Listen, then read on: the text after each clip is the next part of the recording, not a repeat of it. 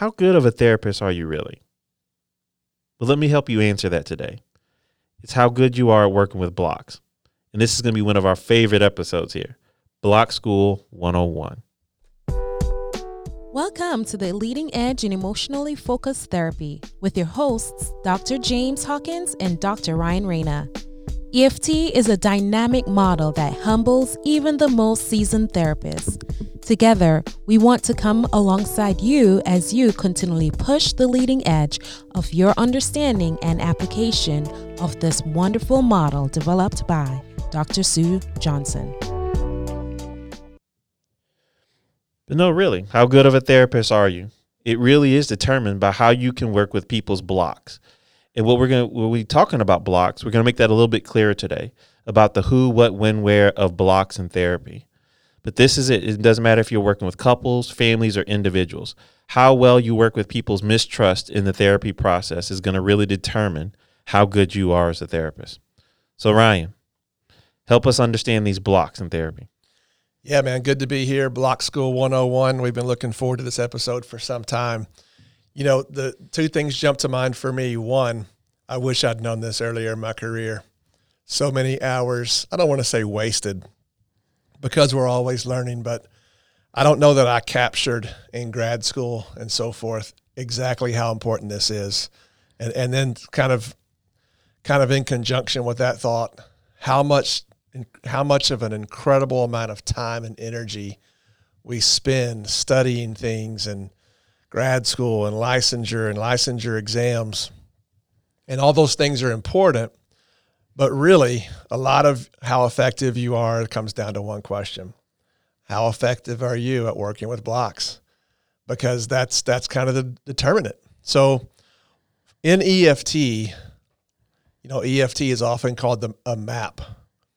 A map for distress relationships and individual behavior based on attachment theory.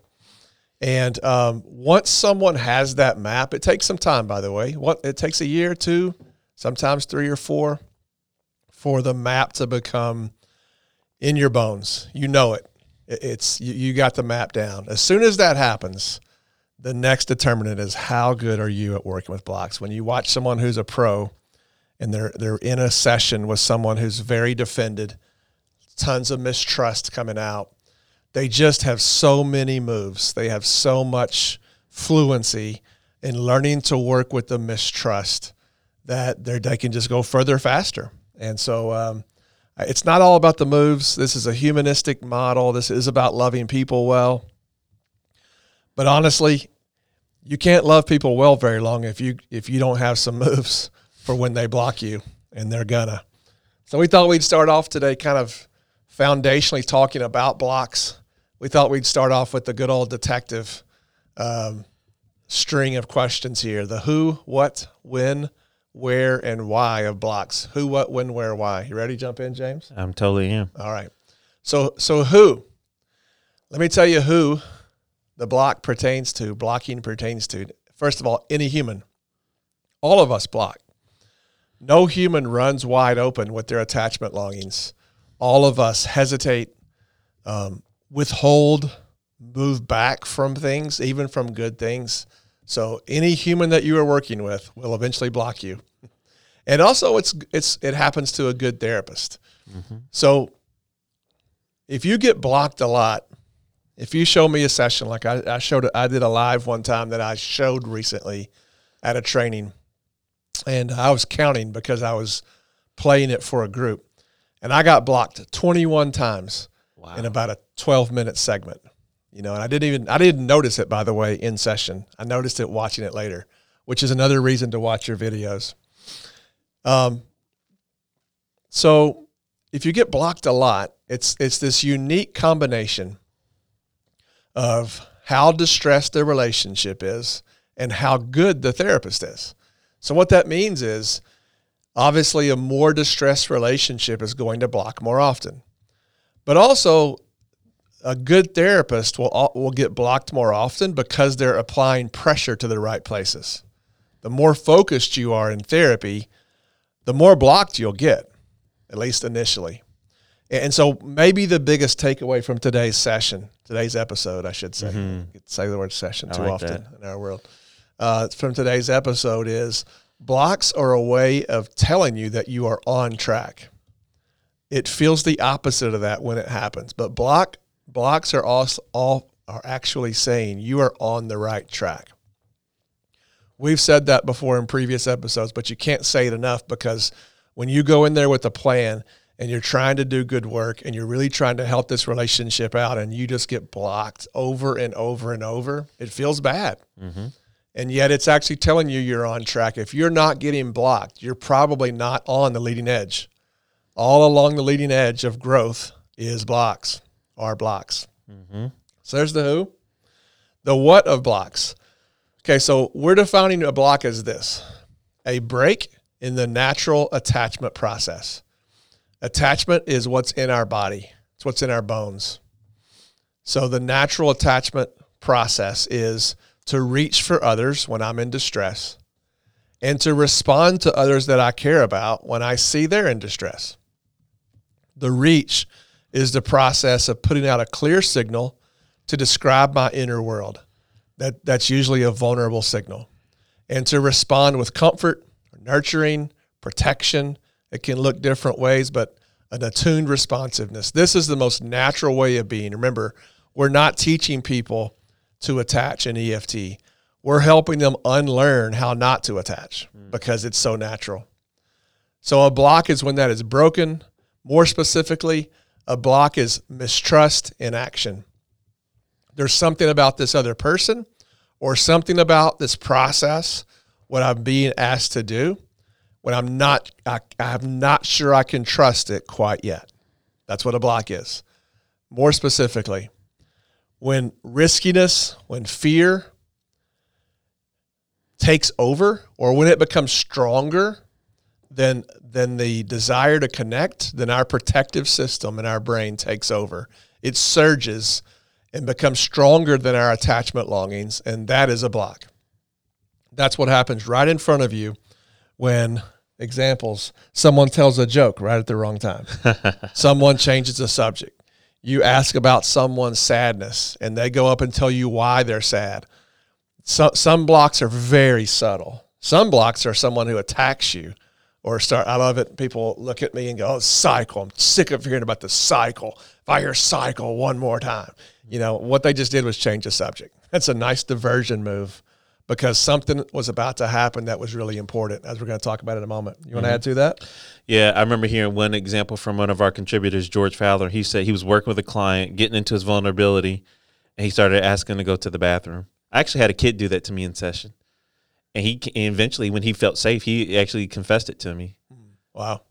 Yeah. That's why you just got to hand him a bottle right there. Yeah. And also, I like what you're saying, Ryan. I hope that therapists are catching this. This, for me, it feels comforting what you're talking about. It can feel like a challenge, but it's comforting. What I mean, you're normalizing what blocks are for people. It's just a part of them being human. So now I can drop some of my defenses of fighting a block. They're just being people. But then also saying that blocks come up when I'm doing good therapy. I think they can throw a good therapist off. They know that they're putting down a good move, and then a block can miss a tune in their own body. And I got the picture of a runner's block, that runners don't get better when they don't run through those blocks. So runners are looking to push through different stages. And I think therapists, we need to be willing to accept those blocks because it's helping our couple. Their blocks are the places where their relationship sucks for them. But then also it's us as therapists learning to run through blocks helps us get better. I like that. Because a runner's block is what you push off of to accelerate. Mm-hmm. That's actually a wonderful metaphor for blocks because that's what we should be thinking about them as. If you're watching your videos and you see that someone blocks at a certain place, you can take it to the bank. Right below that block is exactly what we need to work on. Wow. Now, I wasn't even thinking about that block. I was just talking about like when runners get fatigued but that's one. But I like what you just gave, that metaphor there. A starter's block. Yeah, I like the starter's block. Seeing a block as an opportunity to really propel the session forward. I like Absolutely. That metaphor as well. And I, man, like we say on here all the time, we're not saying this as if we have this down because I want to continue to put this in my brain over and over and over. We need our clients to block us.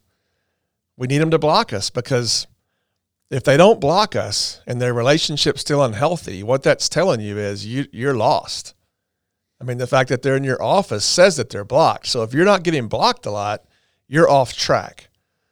And yet we so don't like to be blocked. It's this strange paradox for us, which I guess is our own block. I love that one kid that I got to work with. He even told his parents, he's like, I was prepared for the questions that he would have for me, but his questions went deeper than what I was ready for. In other words, it's like he got past my block. I was ready for it. Nice. Very good. And even his bladder is very cooperative to him. Exactly. To get you out of trouble. That is a block.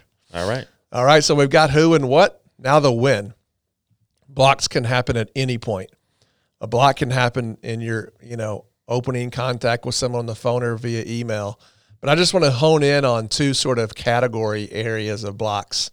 And that is when we're talking about when, because there's stage 1 kind of blocks and stage 2 kinds of blocks. Okay. And by stage 1, what I mean is a couple with a lot of reactivity.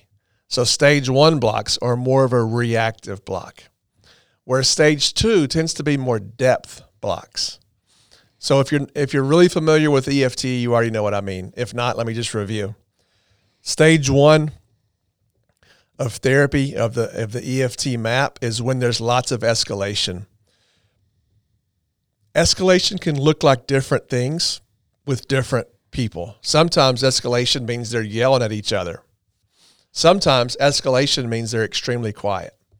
What we mean is just very reactive. In other words, there's not security and there's tons and tons of mistrust coming everywhere, whether that's quiet or loud.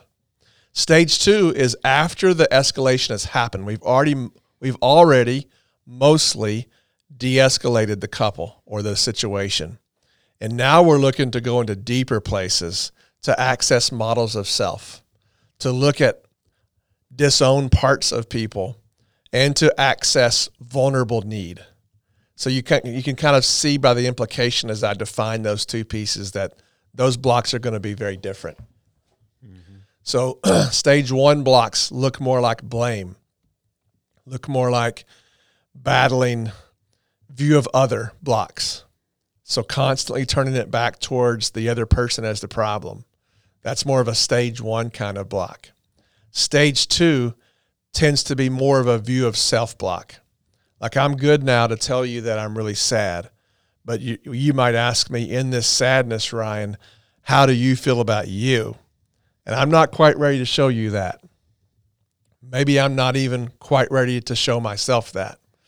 And therefore, I may block you in that place. Or maybe I can respond to my partner when they tell me about sadness. But in stage 2, if you enter with them into their shame, maybe I'm not quite set up or ready to respond to them in that place. And let me go back a step, because I talked about how blocks are a break in the natural attachment function of to reach and to respond. And so blocks can exist on both sides. Mm-hmm. I can block you when you're trying to get me to be more vulnerable. I can also block you when you're trying to get me to respond to my other, either parts of self or the partner in the office. So that's when. Stage 1, more of reactive view of other blocks. Stage 2, more often depth blocks, stuck in view of self, though there can be some overlap obviously there. So where do blocks happen? This is the good news. Blocks happen right before a breakthrough. A block is what comes up right when you're on track and right before that person was about to go to the place they need to go. That's when they happen. You could argue also, in a stage 1 situation, you'll see people that when we are trying to reframe the problem as the cycle, that's hard for them because they've built their whole narrative of their relationship that they are the victim and or that they're married to someone else or engaged with someone else in a relationship with someone else who's doing this wrong. And if we could just fix them, you especially see that in a preoccupied, anxious attachment style, that kind of pursuer. But as a rule, blocks happen right before there's a breakthrough. And so if we can keep telling ourselves that, we can keep that creates hope, I think. Would you agree with that? I would totally agree with it. All right. I guess I'm picturing the image that's coming to mind. I feel like I'm on like Indiana Jones, and he's digging through a cave, and the gold is right on the other side. If he would just swing the pick hammer one more time, he'd break through and get the gold. Well said. I know when I was studying a trainer years ago with a few colleagues, we were watching our videos and watching their videos, and slowly the divide between what their videos look like and what our videos look like lessened. We were doing many of the same things. And one thing we noticed is at a certain point in the session, they just stayed a little longer. And so we used in Arkansas, that's where we're taping this. We use an Arkansas metaphor to say, this person just fishes a little bit longer in that hole. We throw 4 or 5 lures in, and if we don't catch a fish, we roll down the road. And that person, for some reason, identifies, no, this is an important place. And they just hang out there longer with a little more reflection, a little more validation, but they don't let the cycle move them, kind of like our previous episode of Focus. And next thing you know, they start catching fish. So that was one of our big takeaways of that. And they identified the right hole to fish in because it was so blocked. That was an indicator to them that actually this is where the fish are, where it often feels the opposite of that in session when you're constantly being blocked. So that's who, what, when, where, the why. I think our bodies are really sophisticated and really smart. Whether we are created by an all-knowing God or a product of 800 bazillion years of evolution, that's a matter of faith. What we do know is that the human body is pretty smart, and it's very adaptive. I would say maybe adaptive is the primary word to describe the human body, but that's philosophical. What I do know is the body has a very smart and sophisticated memory system that keeps the score, and it tells us, hey, this feels dangerous, and it tells you in a millisecond. Way faster are our fear responses than our cognitive abilities. So the why of blocks is something about this feels a little bit dangerous to the body, and the body sends up energy, and next thing you know, mistrust has taken over the session. To me, that's why blocks happen. It's a memory system. Maybe one time I tried to be vulnerable. Maybe one time in 20 years, I tried to let my partner know that I was sad, and I got made fun of, or I got dropped, whatever, or I got criticized or coached. And that was enough for me to never do it again. So the why of blocks, the body is saying, this feels familiar. This doesn't feel so safe. So don't do it. It's the body saying, pull back, pull back. If you can imagine, have you ever skydived? No. Okay. I thought you would give me some military No. incredible stories. All right. I haven't either. Maybe I will someday, but I can imagine, I kind of want to. I can imagine as you walk towards the door to jump out of the airplane, your body is sending you all kinds of signals. And that's the same thing as a block. The closer your toes get to that incredible windy feeling and that 5,000 feet below you, your body is saying, don't do this. And that's what our clients are saying all the time. That's the who, what, when, where, and why of Block School 101. And I want to come behind that. And so I didn't say this at the beginning. I'm forgiving me on this one, Ryan. But I want to say, to really get this episode down, you really need to go back and listen to the previous episodes we've done on this. Particularly what came up for me now, Ryan, is 3 points of attunement. When you said you're coming up to the window to jump. Well, guess what? If you're really attuned, then not only your client will be feeling that, but guess who else should be feeling it? You as the therapist will feel like, oh, no. So from the great EFT, I say great, they wouldn't take it, but from the EFT therapists I've seen, Sue, Leanne, you, Ryan, George, Catherine Ream, it's like all of a sudden y'all will be working and I will feel the tenseness of the moment. And it's almost like y'all settle down. And it's just like you said, that fishing hole. Oh, there's some blocks here. Let's stay here and let me slow you down and keep you here too. And I'm like, what are you doing, Sue? This is a place where in therapy sometimes we can get out of with some psychoed and some other interventions and things because it's like it feels uncomfortable in our own body, so we can back out. And that's where EFT can sometimes feel socially uncomfortable. That's a great observation and comment. I'm not sure I'd put myself in the same category with those people that you mentioned, but we'll pretend for a moment. That's why we train. That's why we train. I work with tons of military people. I particularly got involved with some people, and then a bunch of reading on special forces with the U.S. military. And a lot of what they're trying to do in that kind of training is put themselves in scary situations so many times that they kind of blow out their limbic system. And they actually train themselves, and they'll tell you this. It's kind of a macho thing, so whatever. But I think why is what's so important is they train their bodies to move towards the sound of the gun. Yep.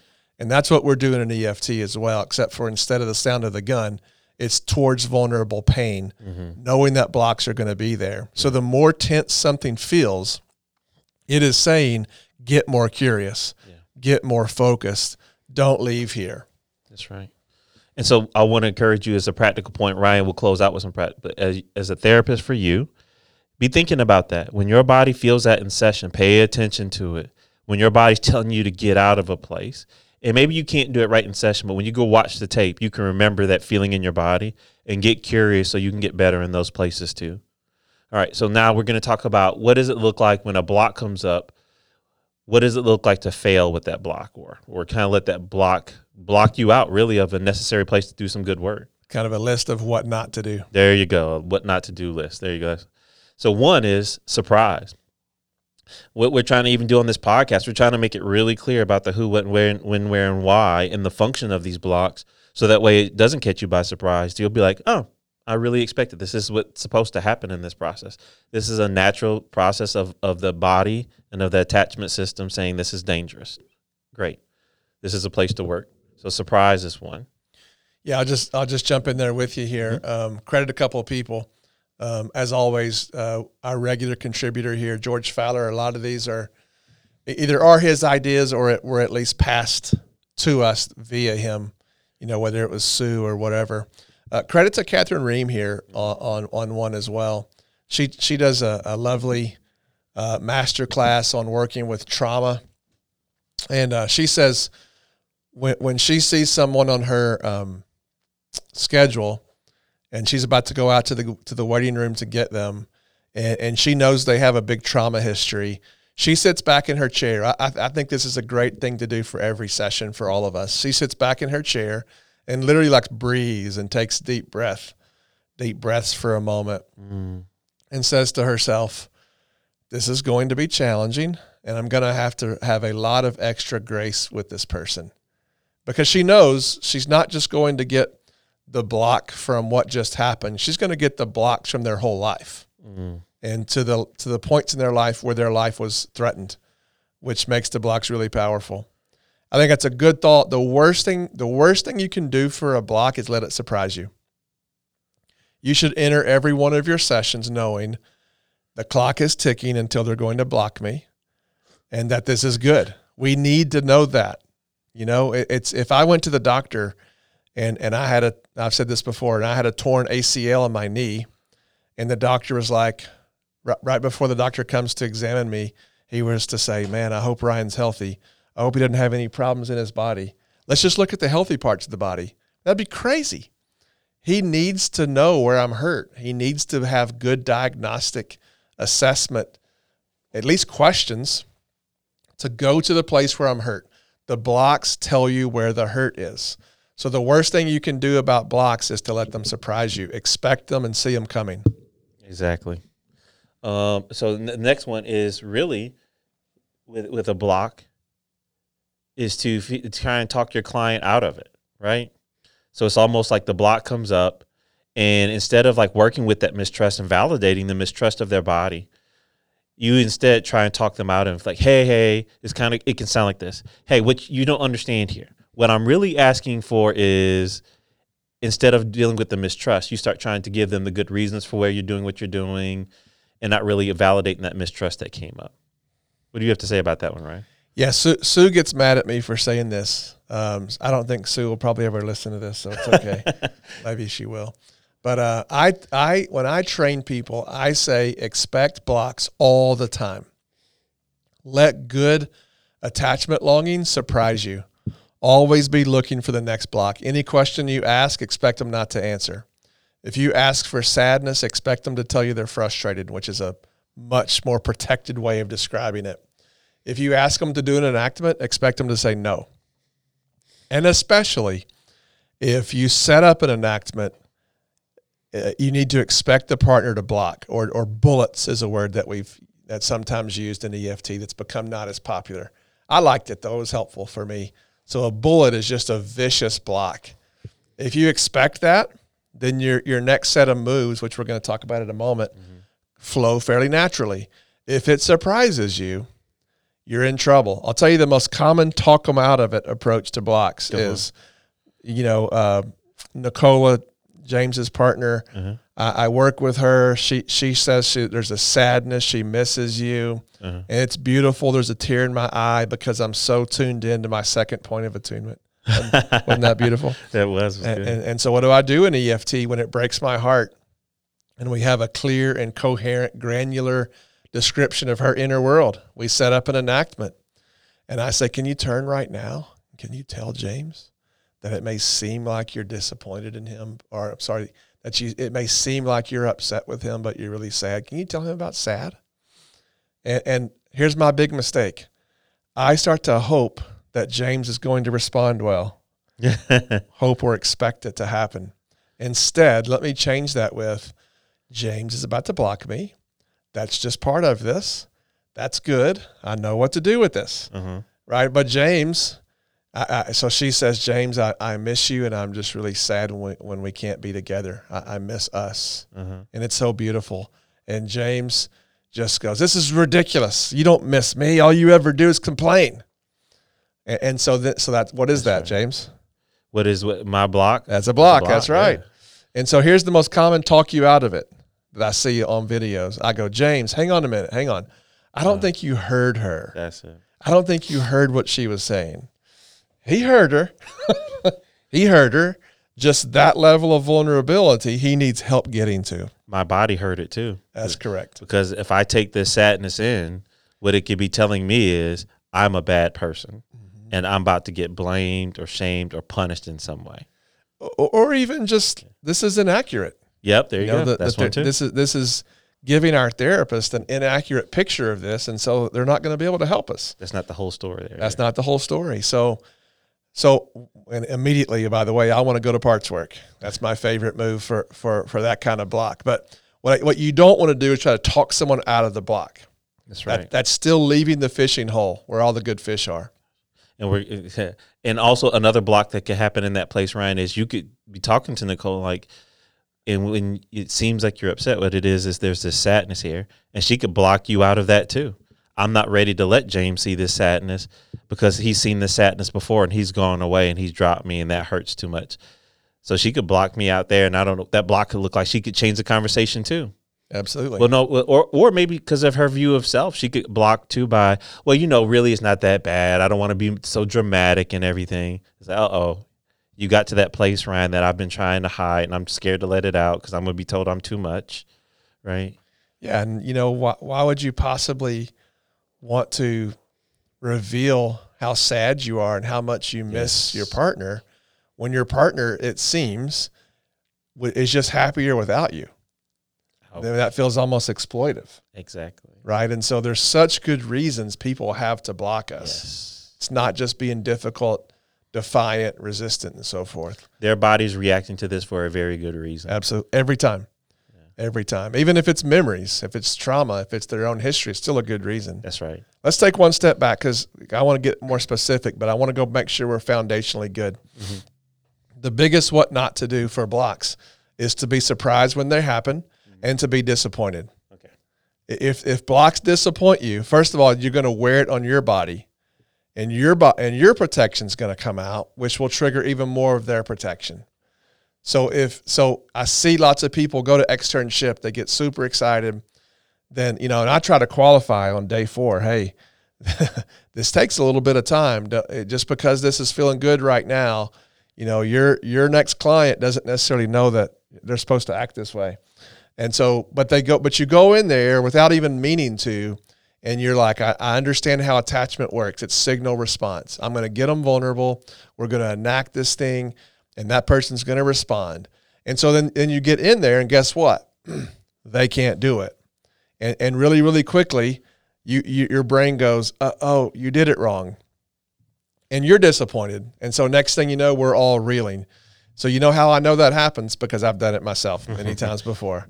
And then I've seen it done. So that's why we want to talk about it. So being surprised and being disappointed when they happen is the first shift we want to make when it comes to Block School 101. Mm-hmm. And then also we don't want to try, and once again, this kind of goes a little bit with it, but we don't want to teach in a way or tell them try harder. Mm-hmm. Like almost it's like the block is there, but just do what you're doing even more with more intensity, which only serves to really strengthen the negative cycle or the reactivity in the cycle. Yep. Yeah, I mean, if you block me, and I give you a nonverbal, you're doing it wrong message, and I teach you what you should have done, I've still stopped fishing where the fish are, and so because psych ed is leaving emotion, let's call it what it is. Ooh. There's a place for psych ed in EFT. Mm-hmm. They're important places, but it's not in the middle of emotion. And it's not in the middle of an enactment. So if you're doing experiential work, save the psych ed for later. Psych ed is very, very rarely a good response to a block. Yeah, the best psych ed I've seen one time, I think it was Leanne Campbell maybe. She did a one-sentence psych ed on attachment and went right back into the primary emotion of where she was. She kept her focus. That's the perfect use of psych ed. 1 or 2 sentences, right back to experience. All right. Another one is to shame them in their block.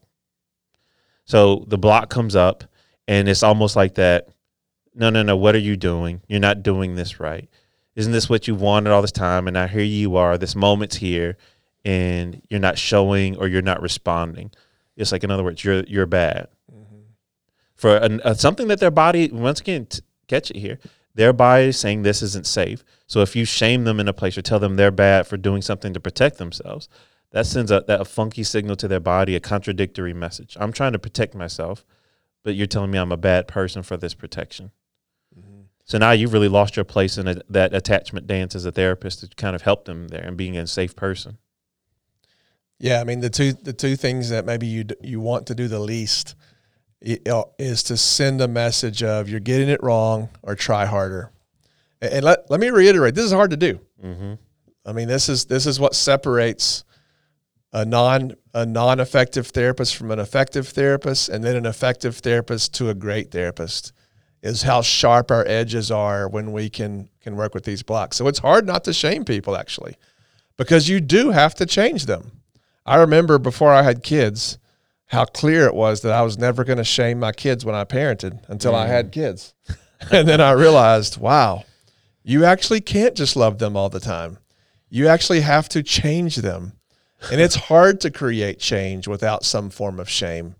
And, you know, if they capture a little bit of a shame message from this process, I mean, they do have to walk out of the office at some level knowing, oh, the way I normally do this doesn't work. So if it's a twinge of shame, it's not the end of the world. But if shame is their primary reception of us, what we're actually going to do is to get them more blocked. That's good. The most common error in the world when it comes to blocks is what, James? Let the block win. Mm-hmm. You're doing good work. I'll be honest. I've been there probably maybe at least 2 weeks ago, where it's like you're going along as a therapist. You might be 5 sessions into the day. Then all of a sudden you're working. You know you're getting in that spot of vulnerability. Block comes up and you're like, I'm done. That's it. How many minutes we got left in this session? Let's just kind of coast it out safe. I'll give some psych ed for 10 minutes or something like that. I'm telling on me here. But letting the block win. So that block, that mistrust comes up and it says back out of here. And then you let the block win when you do back out of that place of vulnerability. Or in a way you let the block win when it shifts your focus. Because that block is saying, I don't feel safe here. I don't want to let you in here at this moment, at this time, not yet. And I will try and deviate that tension in some way by shifting the focus. So the block wins there and the cycle takes over. Yeah, it's by far the most common what we shouldn't do response to blocks. Blocks are compelling. Blocks are strong. Mm-hmm. To be able to work with blocks, you've got to have some mental toughness.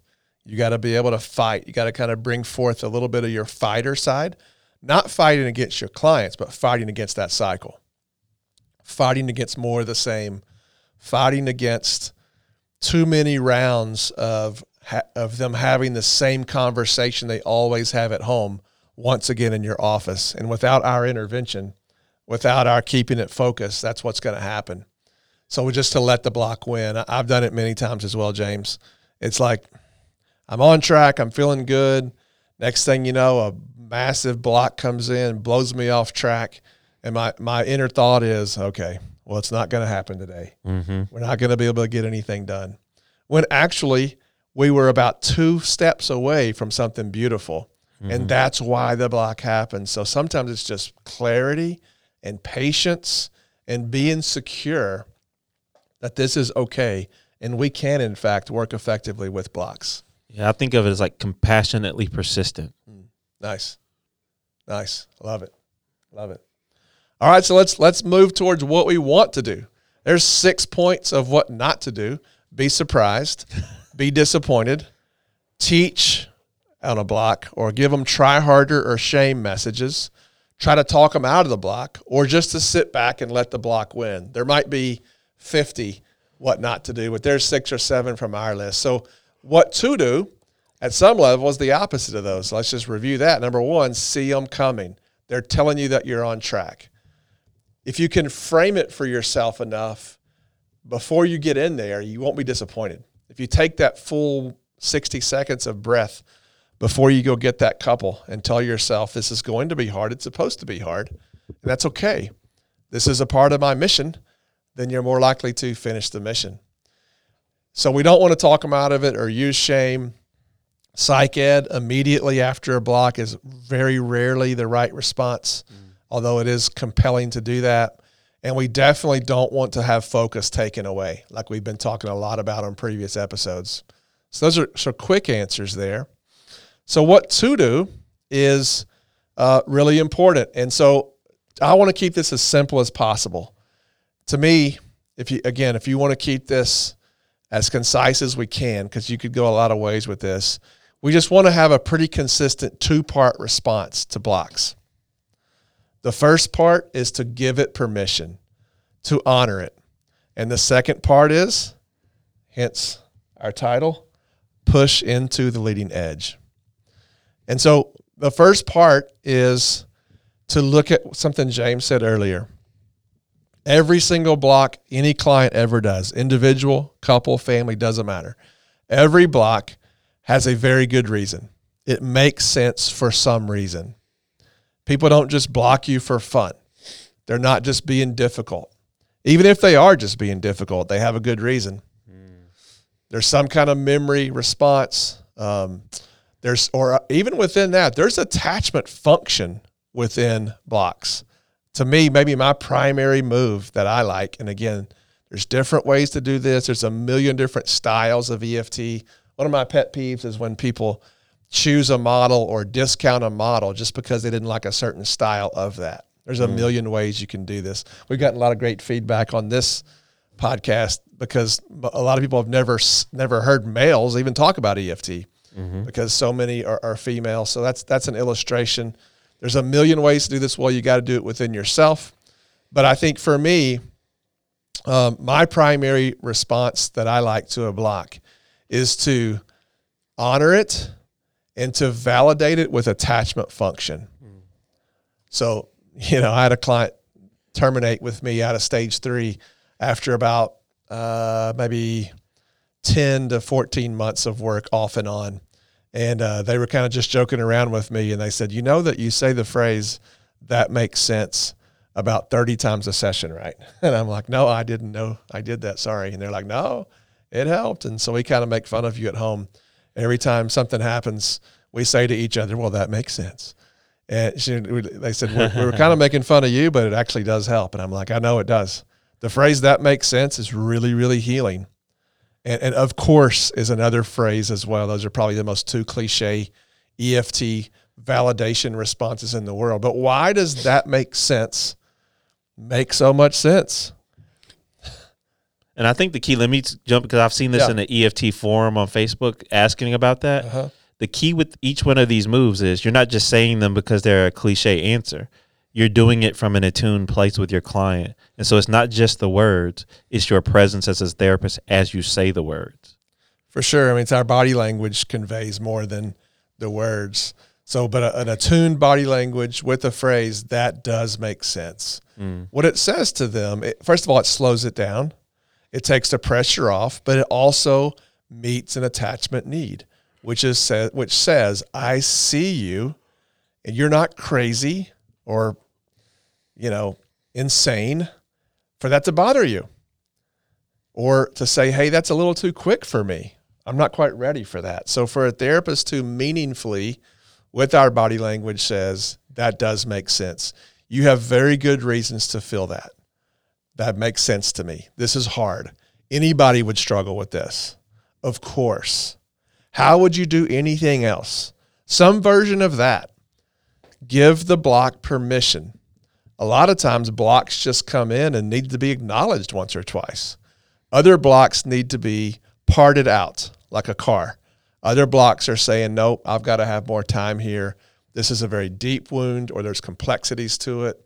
This is an attachment injury. Other times it's just a short protest or feedback on the speed of the session. So the first part is to give it permission to honor the good reasons, the attachment function of what's happened, to give it permission. To reflect a dilemma is the same move. To reflect the attachment dilemma is on this first part. And it always goes first, by the way. Sometimes order doesn't matter. This is not one of them. When a block happens, the first order needs to be give it permission, reflection, validation, good old Rogerian interventions. I think a good ratio is 3-to-1. 3 forms of validation, come back with the pushing the leading edge. The 2-step is I've heard George Fowler say that. I just want to do a quick 2-step there. Of course. But then we're going to close the validation and move back towards leading edge. So on the leading edge, what we're talking about when it comes to a block is, here's the good reasons you have, and yet I need you to stay with me for 2 or 3 minutes. So you're asking them to go ahead and take a risk.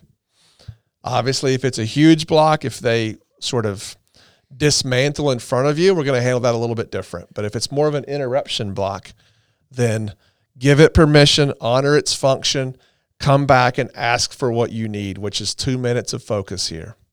Other leading edges are this. Right.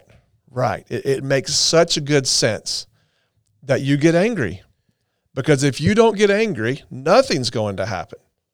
I mean, it seems like you're the only one fighting for this relationship. You see, those are 3 validations, and here's the push. And yet this anger communicates a message in the cycle, which is exactly the opposite of what you're trying to say. It says, he is not even worth being loved. So there's a 3-to-1 response. 3 rounds of validating permission, and then come back and push the leading edge. One question I get a lot with EFT, it's one of the biggest critiques of EFT, is when do you confront someone? When do you hold someone accountable? Right? There's other therapy models who are like, you have to confront things. What was it? You have to confront things that confront their relationship. Or if someone's being a narcissist, you have to call them on it. What do you think about that, Ryan? I'm like, I'm fine with it, but it's just there's better ways to do it. Because why? The cycle is confrontation. That's all you need. To point out how this lands on the other party and how it puts them right back in the same situation of being alone, abandoned, or feeling like a failure, as it may be. That is all the confrontation we need when we do it well. So 3 rounds of validation. I'm just making that number up. It can be 2, it could be 4. The key with validation, the key with giving permission to the block is you don't want to let it change the subject. So if I say, of course you're angry, how would you not be? Anger is how you fight for this relationship, which is $1 million phrase for most pursuers, by the way. If they jump in and say, yeah, you're right, and let me tell you what happened last week, and we let them do that, now we've let the block take focus. I can tell you right now where that block's going to take you, into both of them being alone. So we don't let that happen. We give it permission once, twice, 3 times. Then we take control and push the focus back to the leading edge. And sometimes we can say, here's the 3 good reasons you have. Right now, though, we have an opportunity for something to be different. Can you stay with me? Or 2 or 3 reasons to not risk. And then maybe you come back and push the leading edge by a slice it thinner move. Maybe they can't give you sad, and you realize that. So you say, this doesn't feel good, does it? No. What does it feel instead? So if they can't take a big jump, maybe they can take a small one. So that's really the biggest takeaway we have. It seems so simple, and yet blocks can be so disorienting, so disorienting, I should say. And we all want that beautiful primary emotion, those attachment longings, those needs. We often don't want to work with blocks, but working with blocks and honoring them and validating them is how we earn our right to go deeper with people. That's good. Well, y'all, thank you so much. I think this has been an excellent one that you can take and really begin to put into practice. Uh-oh. Ryan, you got something else? I do. Just 3 little wrap-up comments. I know we're late on time here. Let me say this about blocks. Few things reveal self of the therapist more than blocks. If you want to learn about yourself, I mean, big stuff like my emotional maturity level, like, even my status of how I'm feeling that day.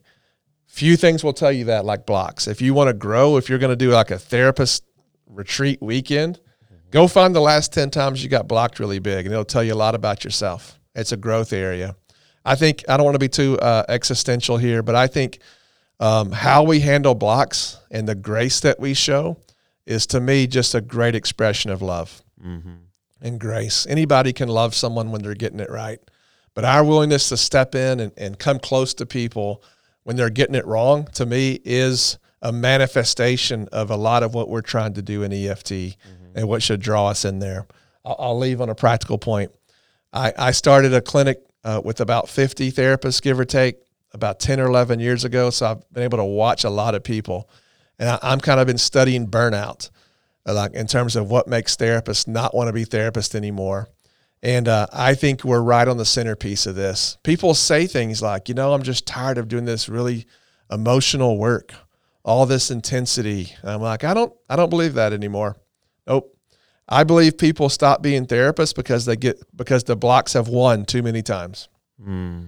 If you ask to go into deep emotional pain and someone does it for you and they have a corrective experience with self or other, I don't think you'll ever burn out from that. In fact, that creates eustress.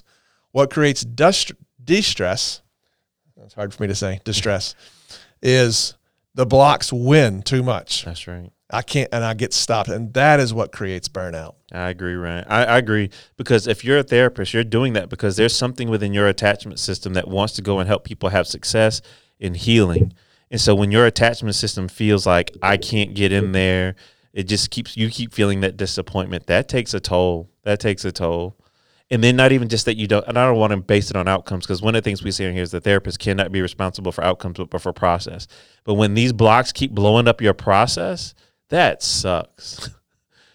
But when you know that this is a part of the process and you can welcome it, it feels so much nicer to your attachment system and to your body to know it's a part of your process, and you have moves around it now. Yeah, I mean, the fact is, if there wasn't a Joker, Batman wouldn't be much of a movie. There's some interplay between what we're trying to get done with good and then the opponent that we face. And blocks are the other side of the game. I know this is serious business. I don't mean to make light of that, but blocks are just part of the game that you're in. That's and the more you can recognize that, you can almost be playful and creative about what you're going to do. It stops being so demoralizing. Man, that's awesome, y'all. We hope that the image I'm getting, because I saw this, George had a picture on social media. We want you all to be able to wear Blockbuster T-shirts. George had a picture standing up under a Blockbuster sign, right? Where would you find one of those at? But anyway, Thank you all so much. We really do hope that this helps you not only have a map, but to be able to have more success in therapy, because these blocks don't block you, and you're able to go and be with your clients and join them in those places and help them have success. Thank you so much. Thank you for listening. We hope this experience helps you push the leading edge in your work to help people connect with themselves and with each other. Please subscribe to our podcast and leave us a 5-star review. You can contact us at pushtheleadingedge@gmail.com, and you can follow us on our Facebook page at Push the Leading Edge.